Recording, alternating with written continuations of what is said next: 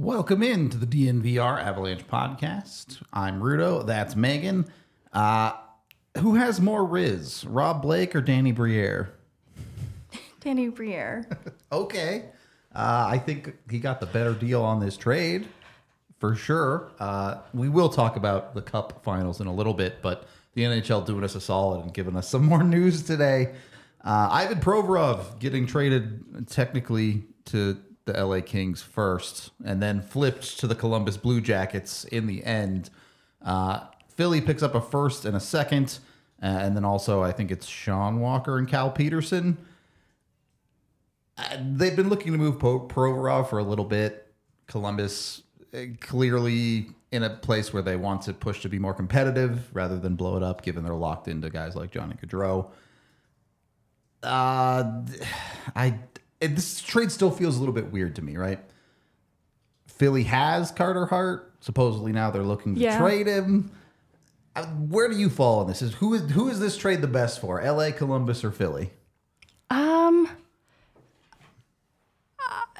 It might be Philly. Okay. I think they got the most assets for sure.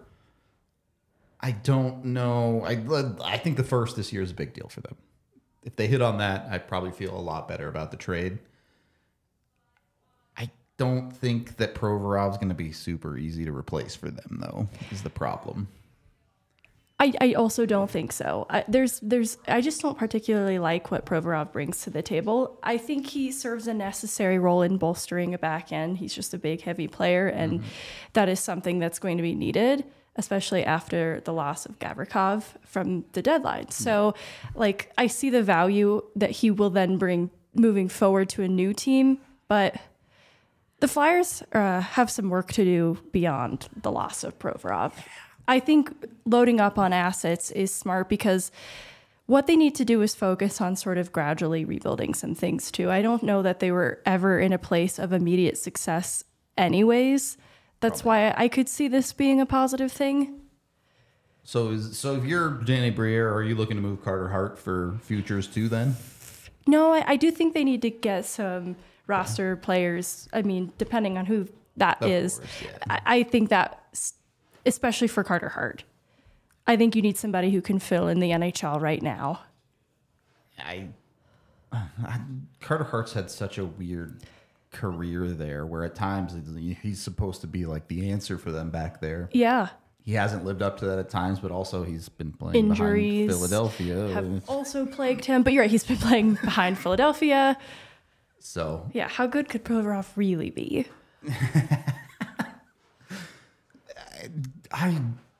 It feels weird because we don't usually get real trades around this time. No, I was really surprised by this. Someone said unceremonious. I kind of agree with that take. I wasn't expecting a trade.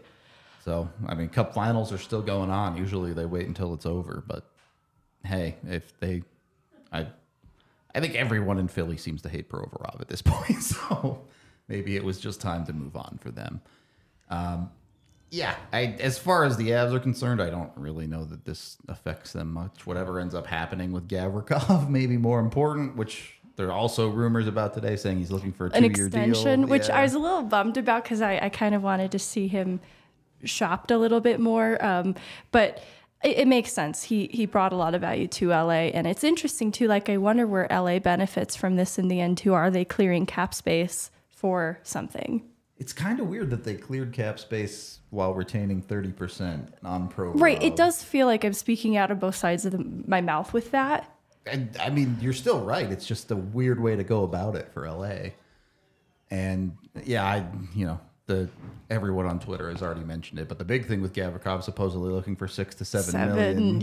If it's closer to that 7, it's definitely it's 2 years that I think they're targeting. So I don't hate it, but that would have been a little pricey for another team. I hate that means Devon Toews is going to get 9. No, exactly. Honestly, I was immediately linking this to Colorado because I kind of liked Gavrikov. I was like, what would it take to bring him here? For sure. Hearing 6 to 7, that was a pipe dream. I don't know where that was coming from. Yep. If it was 4, yeah, that'd be a fun conversation. It's 4, but you'd get to play in Colorado. Come on. It's worked for other people. Come on.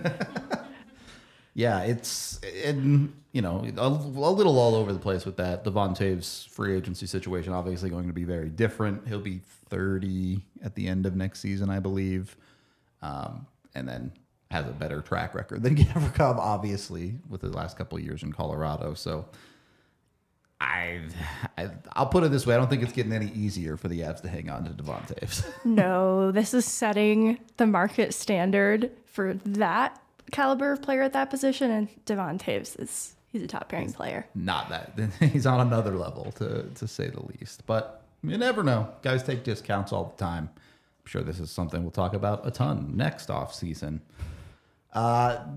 Coming into this offseason, and I want to talk about the Avalanche a little bit here.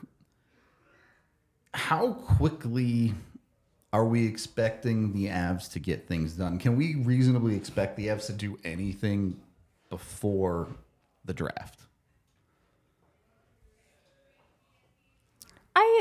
I feel like it's reasonable to expect something, but I don't expect it to be the big 2C solution. Yeah. I think there's some things that hinge a little bit on the draft and then free agency. So I don't know. I could see them re-signing somebody, like coming to terms if they are looking at an internal option, perhaps. But that would maybe be to the benefit of the Avalanche to get that done. Just having more knowledge about what they have to work with, I think, certainly from the team side would make sense. I just don't know that any of the players are super motivated to get it done yet. So I expect a slow month for Colorado until it's go time, and then it'll be crazy, a flurry of action for the most part. I'm guessing blind. How many guys do you think they bring back of their free agents? Like 3-ish? Because I'm off the top of my head, I'm assuming Confer's probably gone. Me too. You have Erod, who I'm 50-50 on. I'd like to see them bring him back. I don't know if they actually will. You have someone like Lars Eller, Eric Johnson. I'm like penciling in Cogliano in he's there. Healthy, sure. If he's healthy. And then beyond that, there's a lot of question marks. Like Erod is also who I'd like for them to bring back. But where I have the question mark is, have I overvalued how much he liked being in Colorado versus how much he wants to get paid? Yeah. And if so, I wouldn't then maybe count that as a sure thing. I think it'd be very wise to do that with Erod, just because I'm also assuming Comfer is not someone they'll be able to afford to keep. So that's sort of at least two that I have. And then... Yeah. All right. I'll put it this way. I would bring back EJ as, like, if he wants to be a seventh. If he wants to keep playing. But if you're bringing back EJ, you have to understand what you're getting out of him is the thing. And that's not a guy that you can move up into the top 4 of your lineup anymore. So I wouldn't be opposed to bringing him back. I just would like the Avs to understand he doesn't fill the role he used to anymore. If it came to that. I really don't expect them to bring Jack Johnson back again. I would be a little surprised if they did that. Someone in the chat said one Johnson, and I agree. I do think if any Johnson, which I'm not 100% sold on, I think it's one. Yeah. Not both. Agree. For similar reasons, like you just said, they have to know what they are getting out of that player. And I thought Jack Johnson in his short time at the end of this year did well, but you can't have two of that type of player. Exactly. At this stage. In theory, Josh Manson should be healthy next year too, so there's just a little bit less room on that blue line. Definitely. They've got some big decisions to make too that will make that flexibility less possible. Yep. You can never count on health, but if you get even 60 games out of Bowen Byram instead of 40. Right. With any amount of injury luck, the Avs really shouldn't have to do a lot of work on their back end to put it together. It would be depth guys like a number 6, a number 7, things like that. They should bring Andre Sanglin back. Hey, if he's out there, if he wants like $850K, Sure. I'm saying that half jokingly. I'm not sure I'm sold on that because I do feel like there's a lot of people who could satisfy that role of 7th, 8th man beyond Andreas Englund. So I say it a little tongue in cheek. Look, you're right. There are a lot of people that can fill that role, but we've seen pretty consistently with Colorado, they're really comfortable going back to guys they know, going back to guys that have played in this system before. Obviously, Matt Nieto last year. You look a couple years ago during the shortened season when they went with Carl Soderberg and Patrick Nemeth. Now, those didn't work out very well, but they tried. Exactly, they tried. So it's something that would not shock me if that came up. It's just, it's weird because you're seeing a lot of NHL news right now, and it's just none of it's about Colorado. I think they're pretty comfortable to wait, and hopefully the NHL Combine going on this week. Once that's over, maybe it stirs up a little bit more action as teams start to solidify their draft lists and things like that, and understand where they want to be as far as picks are concerned. But as far as Colorado goes, I wouldn't expect a whole lot of anything for the next couple weeks. All right. On that note, we are brought to you by the fantastic people over at Illegal Pete's. You can go get happy hour from 3 to 8 p.m. now, the longest happy hour in town. You got 5 hours to go down there, get yourself a delicious burrito, get yourself a margarita or a beer, or what's a fancy drink that people drink? I drink screwdrivers. Tequila Sunrise. There you go. Perfect. Go get yourself a Tequila Sunrise if that's what you're into. That's fancier than anything I order. All right, give me some OJ, give me some vodka. That's my happy hour drink. Which they have those too at Illegal Pete's if that's what you want. You don't have to be fancy. Their burritos are amazing, fresh ingredients used all over the place. Their queso, the best around. If you haven't tried it, go check them out. Go get yourself a burrito. Go spend some time on the pad. Actually, a nice day today. Beautiful. Not rainy, so a great day for the Illegal Pete's patio. Go check them out, and then when you're sitting out on the patio, make sure you're wearing your Shady Rays. Looking good, not getting blinded by the sun. Sunglasses are, I guess they're technically, I can't say that they're like medically approved because they're definitely not. But as someone who had to get LASIK and had bad eyesight because he looked into the sun as a kid, highly recommend you wear sunglasses so you don't go blind. They have tons of different options and choices for types of sunglasses. Personally, I like the super awesome 80s wrestler ones, but you can also just get aviators or solid looking sunglasses. Choices all over the place, different styles, different colors, different, what's the polarizations? Yeah, that's the word that I'm looking for. But the best part is their replacement policy. You go to shadyrays.com, you order with code DNVR, you get 2 pairs or more, you get 50% off your order.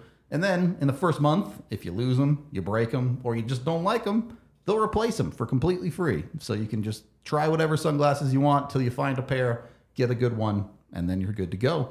Also, they got ski and snowboard goggles, so go check out those if you're on the slopes. That sounds correct. Are you a skier, snowboarder? Not at all? Okay. I skied growing up. I wasn't cool enough to snowboard, so... A second period here, an interesting point from Anthony in the chat saying, don't forget about Malinsky. It's a fair point, but one I'm not jumping to conclusions to because with someone like Malinsky, the way his season is going to shape up is likely going to depend a lot on how his training camp goes. Totally. We could come out of training camp and go, yeah, this is a guy who's fighting for a roster spot, or we could come out of training camp and say, still got work to do. I just am not sure where that will end up. I know you've seen a bit more of him than me, Megan. Which way do you lean on that with Malinsky? I have reservations just because of how they've been with this position specifically. Like who they've opted to call up has been Brad Hunt types, Jacob McDonald. Eventually, it got down to Andreas Englund, but that was even a bit of a surprise that it ever got that far in the queue. Yeah. And the reason I pointed out is I look at it like a Justin Barron comparable, where his NHL debut was short-lived. It took a while, and he was playing well at the American League level. He was a younger player and a different style of player because Malinsky is 25 years old. Yeah. So there is something to be said for him being physically more matured and ready than maybe others that have come before him. But I also am with you. I'm not quite envisioning a full season for him at the NHL level just yet. I wouldn't go that I far, think they'll be very interested in considering giving him looks, though, especially training camp preseason. But even in the regular season, I do think he'll make his NHL debut. I feel that way because I think they'll want to see how he looks. But whether or not he sticks is where I don't have that much confidence yet. And keep in mind, regardless about how you feel about him, the Avs do have Curtis McDermott for another year, which at least in the regular season, they will use as a depth defenseman. We've seen that at this point. What I find interesting, too, is Andreas Englund and Keaton Middleton were almost the exact same player. Yeah. And they've re-upped him, and he's now kind of at the top of this queue. So, captaincy for Eagles, okay, maybe? why not Ryan Wagner is what I wanted to know. He's been around, too, yeah. He is a big voice in the room. They love Keaton Middleton. I could definitely see that for him, especially now that they have him for the short, long term.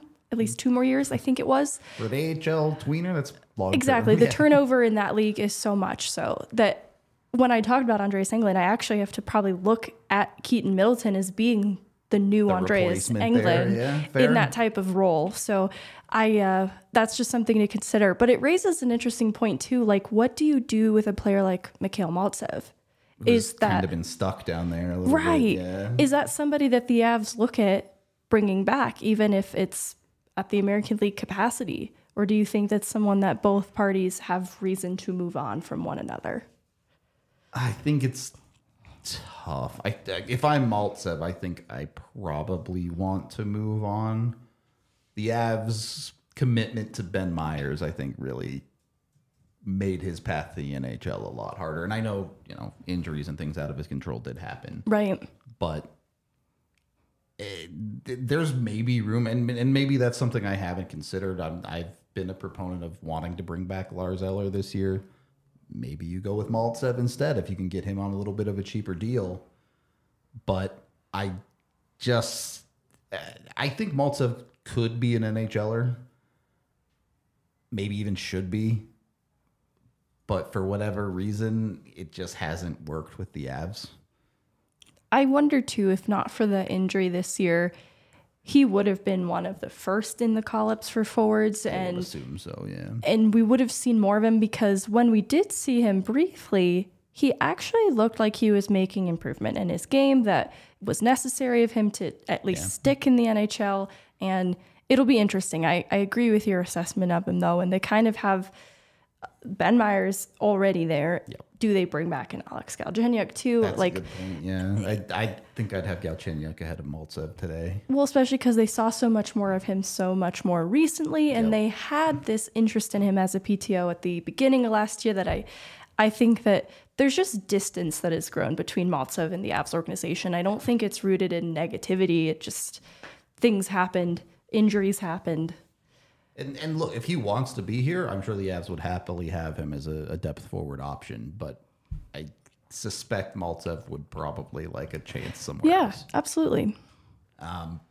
Anyway, on to the topic that we're actually going to talk about today, which is the Stanley Cup Final. Game 2 was not close ever. It was just a blowout from start to finish. Let me start here. How much credit are you giving Adin Hill? And how much are you saying Florida's not doing enough? At 5-on-5, Florida created less than one expected goal for. On the flip side, Florida's power play was super dangerous all game, and Adin Hill shut it down. That's interesting because I was looking at the high danger chances side by side, and this is where Florida improved from game 1 into game 2, but obviously the improvement was not single-handedly enough. Yeah. They were still pretty limited to the outside, but they did a much better job of generating more chances on the whole, but also more dangerous ones right at the net front. Interestingly, though, there wasn't a lot of variance beyond perimeter and net front. There wasn't really a lot generated just more generally within home plate, and I think that's what hurt them is they were looking for like high skill play up front or taking their chances from the outside, and I think they just needed to have a little bit more variety in what they attempted because what really happened is Adin Hill played very well. That's the bottom line. even though Florida like improved on this one area from game 1 into game 2, it still wasn't enough because of their shortcomings too. Their D-zone coverage continues to be a problem. They allowed way too many odd man rushes, and their situational awareness is just not as good compared to Vegas's. That's the issue with Florida on the whole right now in my eyes. And so even though they did some things a little better from one game into the next, Adin Hill played very well, and Vegas did a great job. Like what I'm describing in Florida, maybe not being able to get all of the chances that they wanted, that's because of Vegas too, the way that Vegas wants to play. And they did a great job of blocking shots and making it very difficult for Florida to really create inside home plate. So I guess how does Florida do that? Because you once again saw Matt Tkachuk and Alexander Barkov not get on the score sheet. I actually thought Matt Tkachuk was a little bit more impactful. That big hit on Eichel, obviously. But right. I just don't see how Florida is competitive if those guys aren't producing for them. Is there a way to break through Vegas's side, or does Vegas just have them locked down? I think there is a way, but the path forward, it's growing more narrow and more difficult, winding, because it feels like Vegas is a boa constrictor and they have Vegas around the neck, and they're just tightening and tightening up their game. That Florida's way out of that situation is becoming very limited in their options, because I do think Barkov and Tkachuk had a better game. Tkachuk specifically, I think had a much better game 2 than game 1, but discipline remains an issue for the team as a whole. This is costing them in a big way, because right away, the Lomberg penalty to start the game is terrible. Yeah. Exactly. It's like there are actually things that they're doing in their execution. Like, if you had just kept doing that and didn't get undisciplined, you probably would have seen a different game. Yeah. And that seems like what's costing them right now, because I think there is a way to break through. They just have to play a much more disciplined game. So let's flip it to the other side then. Did Bob crack, or is Vegas just beating him? I think Bob cracked a little in this one. I had defenses for him in game 1 a little bit more. And then with Bob, I would be also a little frustrated with the rest of the team too. In some of these situations, when I describe situational awareness, I'm looking at guys like Ekblad and Ekblad's been bad in this Mahura, series, who shouldn't be overcommitting to guys doing so and allowing way too much time and space. And so there are goals that I'm like, okay, that one might have been Bob, or that one might have been the team in front of him that allowed that odd man rush to begin with. Yeah. And so it was a little bit of both, but definitely with Bob in this game, he lost a little bit more composure, I felt. There were some things I know there was traffic and screens, but he just wasn't tracking the puck so well on some of these. It's that third goal for me. The first two, agree. There's a screen, sure, whatever. The third one, sure, it's a guy walking in tight, but he beats you short side. I mean, you're just out of position at that point. That's a puck that can't go in your net. So I really do think that... I'll put it this way. We put a poll out on should they start Bob or Lyon for game 3. 80% of people still said Bob. I voted Bob. Okay. So I don't think Florida really has another option. We saw earlier in the playoffs, Lyon was not good against Boston. And so they kind of are just hoping that Bob figures it out through the rest of this series. And you're right. He could use significantly more help from his defense. I think particularly Florida has been brutal on the back check. One of the goals the other night, Sam Bennett just gets beat up the ice clean and it ends up in their net. So is there a team aspect to it? Yes, but Bob also just needs to track the puck better. I agree with that. And that's why of the two options, I'm still leaning towards not only just like the expertise or the experience is what I'm looking for with Bob, but having a goaltender come in kind of cold into the series, like not even just into the game, but into the series, it feels ill-advised because we've watched it be not a good idea with that Boston series. And like Boston's side of things, getting cute with goaltending has costed teams. And that's why I'm like, I can't endorse that then in the Stanley Cup final. Even if you were thinking maybe that was something you would do, Alex Lyon didn't play super well coming in relief in this game either. And I'll grant him some allowances, but... Oh, totally. He's coming in cold. But no, it was not good. It wasn't a performance that you're like, oh, maybe we start this guy. It was like, oh no, this is bad. It's really tough for me to see a X's and O's way out of this for Florida. I don't see some great change that Paul Maurice can exploit on Vegas. It's just their best players have to start getting it done. They have to find a way to beat Adin Hill. And if they don't, then this could be a very quick series. Now, Florida is going home. They always say you're not in trouble until you lose at home. They have to win both at home to me. If they go down 3-1, I don't see them coming back in this series. But we've talked a lot about Florida's side. We should give some credit here to the top guys on Vegas's end. Marchessault has been fantastic for them in the second half of these playoffs. Jack Eichel proving everyone right, wrong, I guess, depending on how you feel about him, that he is a guy that deserves to be on this stage. And maybe it was a little bit Buffalo's fault that he hadn't played a playoff game until now. I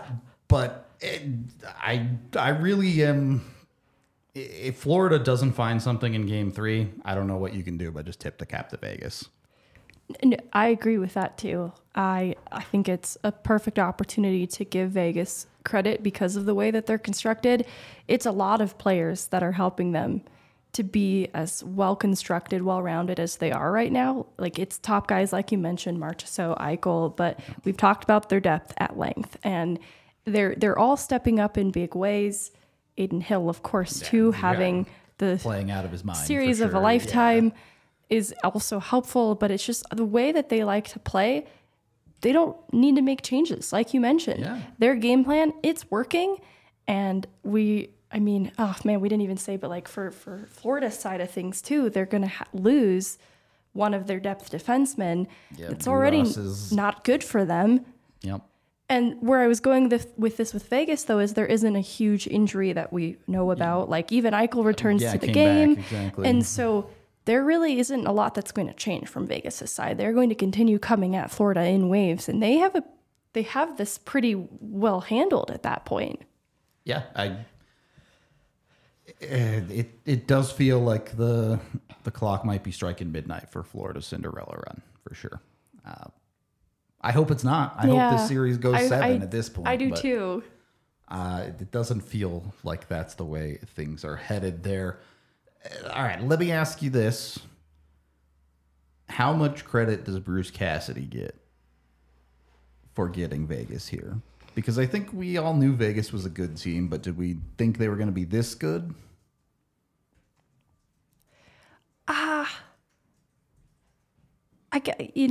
It is a little bit, we're talking about systems. The way that they like to play in front of Adin Hill has helped them to be as strong a team as they are now, but also the way Adin Hill is. And that comes from a leadership in their coach that holds them accountable to executing these systems consistently and to expectation. And I look at someone like a Barbashev who comes in newly to this group and acclimates so well. I like the side-by-side of how things I don't want to say they didn't go well for him in St. Louis, but he didn't have as much of an impact, especially in their more recent playoff run, versus what he's doing now with Vegas. And I think some of that is credit to the system, and that is something that is coached. And it's a combination of everything, though. This group of players that they've brought together also buys into that system. And so that's where it's a little bit of everyone. So I have to give Cassidy some credit for sure. Yeah, I think it's a lot of credit. And again, don't get me wrong. I think Vegas is a very good team, a team that I probably undersold throughout times at this year. But getting the right coach in there matters. It takes a good team to what we're seeing Vegas do right now. On that note, make sure if you are getting constricted by a boa constrictor at the zoo or something and it's not your fault, that you call Bacchus and Shanker. You can call 222-2222 today. I don't think that scenario is very likely, but more realistic if you were in a car accident, even if it's a ride-share situation or you were biking on the road and got hit, or even if you got hurt at work and it's not your fault. That's what Bacchus and Schenker does. They take on those cases, they win them, and they get you the money you deserve. So if you press 2 for a while, they'll give you a free consultation. If they think you have a case, they will take it on for completely free. You pay nothing until you win your case. So if you think you might have one that's literally costs you nothing, you might as well give it a shot. You can go to coloradolaw.net as well to get a hold of them. They've won over $1 billion for their clients over the 25 years they've been doing this in Colorado. So they know a thing or two about this. They're pretty good at doing it. Check out Bacchus and Schenker today. Press 2 for a while. Get yourself the money you deserve. And last but certainly not least, our favorite beer sponsor, brought to you by Breckenridge Brewery. 8 different kinds on tap down here at the bar. Dozens of flavors that you can get your hands on. I tell everyone there's a Breck Brew flavor that you will like if you like beer. If you hate all beer, then it's probably not for you. But if you drink beer at all, Breck Brew has a flavor that you will enjoy. It can be simple like me, just like an Avalanche Amber. You can get something fancy. I know AJ's a fan of the Strawberry Sky or the Vanilla Porter usually. Megan, I don't know. We still got to do this flight of beers. I was going to say, Tiff, do you know what kind you like? Yes. I'm a big fan of the Mountain Beach and the Strawberry Sky. Okay. I like sweeter beers, but I also really like the Avalanche Amber. Is Mountain Beach like a summer shandy? Sour. Oh. Which is the one that has like coconut in it? Ooh, I don't know. That also sounds really good. Okay. They do have a shandy. They have a seasonal shandy that they do, so you can try that one. That one's downstairs. But the Mountain Beach, I would say if you don't like sours, it's probably like one of the best sours. But interesting, because I actually do like sours, so it's probably fantastic. Yeah. I really like that one. So yeah, we'll definitely, I don't know, maybe we'll try the fruity ones first, and then we'll do like the darker ones. IPAs and ambers. Fruity flight in the summer, dark flight in the winter. You're good to go. That was very responsible of you to break it up and not try to have just all Megan's drinking 30 beers today. at once. I don't see why not. Go check out Breck Brew. Even if you're not local, they have it in all 50 United States. Use the Breck Beer Locator online at breckbrew.com. Third period of the DNVR Avalanche podcast. Have you liked this Cup Finals? So far, no, because it's felt very one-sided. Like, I want to put an asterisk by that because there have been plenty of moments that these look like two teams who both belong here, but Florida is just kind of allowing their own undoing. It does seem like mentally they get in their heads. It's where you see the undisciplined actions and you see some of those situational awareness mistakes being made that are really avoidable. And so anyways, where I was going with this is I am a little disappointed because I thought Florida would put up a little bit more of a fight with the way that they like to play. I thought it was going to match a little more closely with Vegas. Yeah, and game 2, pretty irredeemable, I think. Game 1, Florida gets an early lead. These are two teams that like to play from ahead when they can. That was a little bit disappointing for me to see Florida not be able to play their game with a lead. And the first 2 periods were okay. It's not like they played horribly or anything. I agree.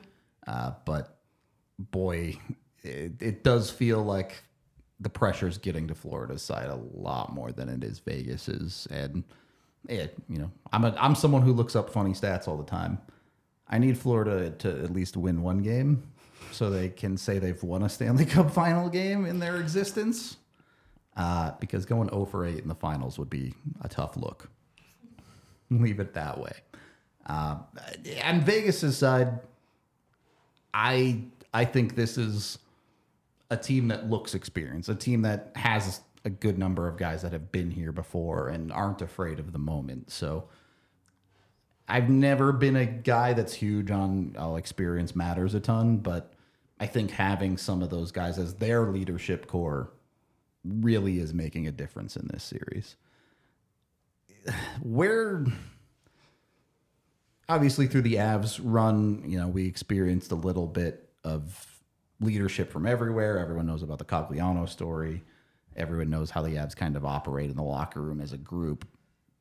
Do you think Vegas is similar to that, or is there more of a few leaders that are stepping up and being the vocal guys there? It feels like it is distributed among a few voices in the room, and part of it too is the way that they play hockey is the contributions are also coming from several different players. It just feels like one thing we've noticed about like the Avalanche 2022 team is they were very self-motivated. They didn't require a lot of coaching. They reached this point of success where everyone was so bought in that they were doing things. And that's kind of, I don't want to draw too much of a comparison between the two, but that's sort of how I feel about Vegas. Is why I think their depth is as successful as it has been is because everyone's contributing and they're self-motivated. And that's why I would lean towards those also being voices in the room spread out throughout this group. Did we really sign Wyatt Ahmet? Yeah, I don't know. I'm so excited. Is chat for real or is chat baiting us? I don't know. Look, I'm an easy. I think. Open it up until we know. So there you go. I said the Avs weren't going to do anything, and they go and do something. Yeah. Oh my gosh, they did. So another potential option for the Avs on defense. I think, I would expect him to be more of an Eagle staple than. I would put Sam Malinsky ahead of him on the call-up list no matter what. I'll put it to you that way. I would too. I actually use Ahmet sort of as a frame of reference for how good actually Malinsky is because of how well he jumped right integrated into pros, compared to Ahmet. Yeah. But I'm excited for him, and they brought all of his friends from Minnesota State over, so it would have been really sad if they didn't re-sign him. Yeah, I think the Avs have done a little bit of this, and we don't talk about this a ton because it is what it is. Most people focus on the NHL and aren't as worried about how an AHL roster shapes up. But the Avs have done a pretty good job over the last handful of years of building from the bottom up. They sort out their AHL lineup. They understand who their guys are that could have potential to move up to the NHL lineup, and then they sort out their NHL lineup. Now, when you're as injured as you are last year, doesn't really matter how you set up your team. Things just fall apart. Yeah. But in 2022, they had a lot of that. The Avs used plenty of call-ups that year at times, and it's because of how they built all the way down to their last guy on their AHL roster. So I do think guys like Ahmet do matter in that way. And NHL impact, probably pretty minimal. Yeah, but I think about how when a Sean Behrens does make the leap one year, you want to have him surrounded by a strong D-core that sets a good example beyond just who he's paired with. And so it is important to put care into that part of the organization as well. And I think it is worth noting that a lot of these defensemen are coming back. Compare that to a Sampo Ranta who decided to go to Europe. Schneeks have something to do with that, probably coaching up these defensive kids. I'm glad you said it because I know the concern, like I think it was Merrick or Friedman talking about how I believe it's Sam Malinsky specifically said he chose Colorado because of Greg Cronin. And I've sort of heard the same thing from Malinsky, but it was a greater conversation about the entirety of the coaching staff because he works closely with Schneekloth and he loved it so far. So I don't think we can discredit Schneekloth's role in that, especially with the defensemen, because I've talked to both Ahmet and Malinsky about Schneekloth, and they really like him. He really likes them. I think it's a good relationship. So there you go. Hopefully more progress forward seen from those kids coming back on the defensive side for the Eagles. Richie mentions this about Matt Tkachuk with a ridiculous amount of penalties. I'm curious, what are your thoughts about the end of these games where Florida kind of goes full goon in games they know they've lost? I don't like it. I'm with you. I think it's the kind of thing that has a carryover effect. It honestly, too, it walks a fine line like Jamie Benn's undisciplined Clearly actions too far, costing his team in losing him. And I feel similarly with Tkachuk that he's walking a very thin line there that they cannot afford. Well, and it just, done. Bednar has talked about this in players showing emotion too, and he would prefer them not to because it lets the other team know that you've gotten in their heads. And if I'm Vegas, this is where this boa constrictor imagery really, it's like they have Florida exactly where they want them. It's an interesting, like, it's not to say that Vegas isn't partaking a little bit on their own side of things, but it's not equal. It's definitely more significantly Florida getting into that, and it's a bad look. Like, if I'm Vegas, I'm drawing positives from that. I agree. Like, if you see this 2 games in a row from Vegas' side, you're saying, hey, look, we get a lead on these guys, and they're going to melt down. They're going to blow up. And it's a vulnerability. I've never been a big fan of it. I know there are a lot of people in the hockey world that understand that stuff is something, saying, hey, you need to send a message that they're not going to give away these things for free. If it's not working out on the actual hockey, they're going to pay a price physically. And I don't really agree with that. I think the price physically you should be making them pay is that Tkachuk hit on Jack Eichel. I thought that was great. A clean hit, part of a hockey play. Awesome. Sam Bennett continues to bring a physical edge for Florida, even if the rest of his game is struggling. Those are the physical type of plays that I think send a message more than nonsense at the end of a hockey game that just doesn't matter to me. So I guess we're the wrong podcast if you think that stuff is... Well, and I will say, like, with Tkachuk and Eichel, what I didn't like is you see that play in real time and it looks bad, but then you see it slow down and it is not a problem. Yeah. Eichel is falling. Yep. Tkachuk doesn't hit him in the head or anything. It's shoulder to shoulder. If Eichel wasn't falling, it wouldn't have been such an odd point of contact and things like that.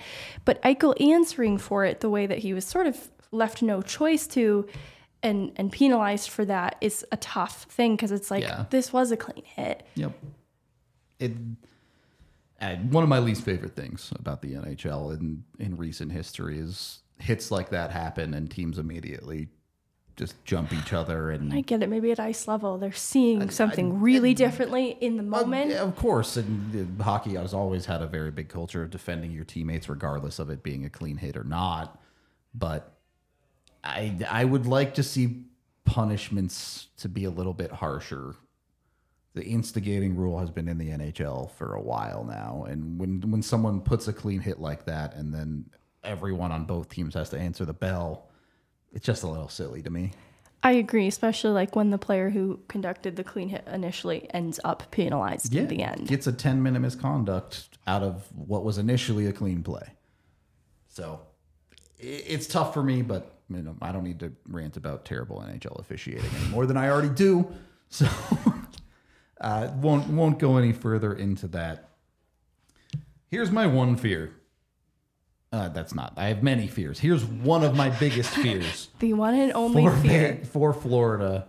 If they want to turn this series around, I just don't know how they can keep up with Vegas. We've seen their defense just get skated by far too many times. And I don't know how they keep Vegas in front of them. So, I know we all picked Florida in the initial preview. If you ask me today, I might take Vegas in 5. Oh, yeah. I'm feeling a little silly. Like, I don't know the word for it, but I stood by what I said because I had this reasoning for it. But I feel really differently about the series just 2 games in. It doesn't mean, like we've talked about, that I don't believe there to be any path forward for Florida, but Vegas is the more consistent, stable team and what they're bringing to the table. It's hard not to say that that's where I would put my money. And look, in our preview, we kind of said, hey, if one of these goalies cracks, that team is just going to lose. 100%. I think Bob cracked last night. And maybe he comes back in game 3 and is back to a super amazing goalie. But if he struggles in game 3, forget it. The team melting down through their extracurriculars in front of him, it's really hard for a goaltender to keep composure in net behind. It feels like that's a difficult ask, and another reason why Florida harms the overall good in doing that. Agree. It's easy to lose your focus mentally when games devolve like that, for sure. Especially when their penalty kill isn't working at all. And it's a little tough for me. I actually did think Florida's power play was pretty good last night, except for they just couldn't score. Couldn't capitalize. And right now, that's a huge difference in this series. Is after what was a shorthanded goal to start the series for Florida, they've just been dominated on special teams. Yeah, and going into it, they actually had the better track record with special teams. That was one reason I chose Florida in the beginning, but it has not held up for Florida. Vegas's penalty kill was at 65% coming into this series, and they have not given up a power play goal. So there's been so little news from the Combine because it's still underway. It goes this entire week. It started on the 4th. It doesn't end until this Friday. So most of the news will probably come out after all the teams finish their interviews with players. So once interviews start coming out, once teams start talking about who they talk to, that's when lists start to get solidified. I can tell you right now, that's our plan. After this week, next week is when AJ and I will start going ham on all the prospect stuff. So wait till next week, and we got you covered on that. I'm good for this one, Megan, unless you have anything else you want to add. No, we're going to be talking about this plenty more to come. We're actually going to have Katie Gauze come on and talk about the Florida side of things, which I feel bad like bringing her on now, but hopefully they can get one or two at home. I mean, you have to have one, obviously. Right. Really, you have to have two, I think. Definitely. All right, we're going to get out of here. We will be doing, or at least I will be doing a watch along for Thursday's game. So we'll see if Florida can get back into the series or not. If you want to join me and have some fun with that. Also, if you didn't check out our roundtable piece from yesterday, go read that on the website. It's aged so poorly. Hey, I said Anton Lundell was someone to watch, and he scored at that game. So I'm counting that as a W, okay? We got one tiny thing right. It's just how the cookie crumbles sometimes. That's just how the cookie crumbles. That's hockey. If we could get it right every time, I'd be winning a lot of money in Vegas and not doing this job. So we appreciate all y'all, and we will be back tomorrow.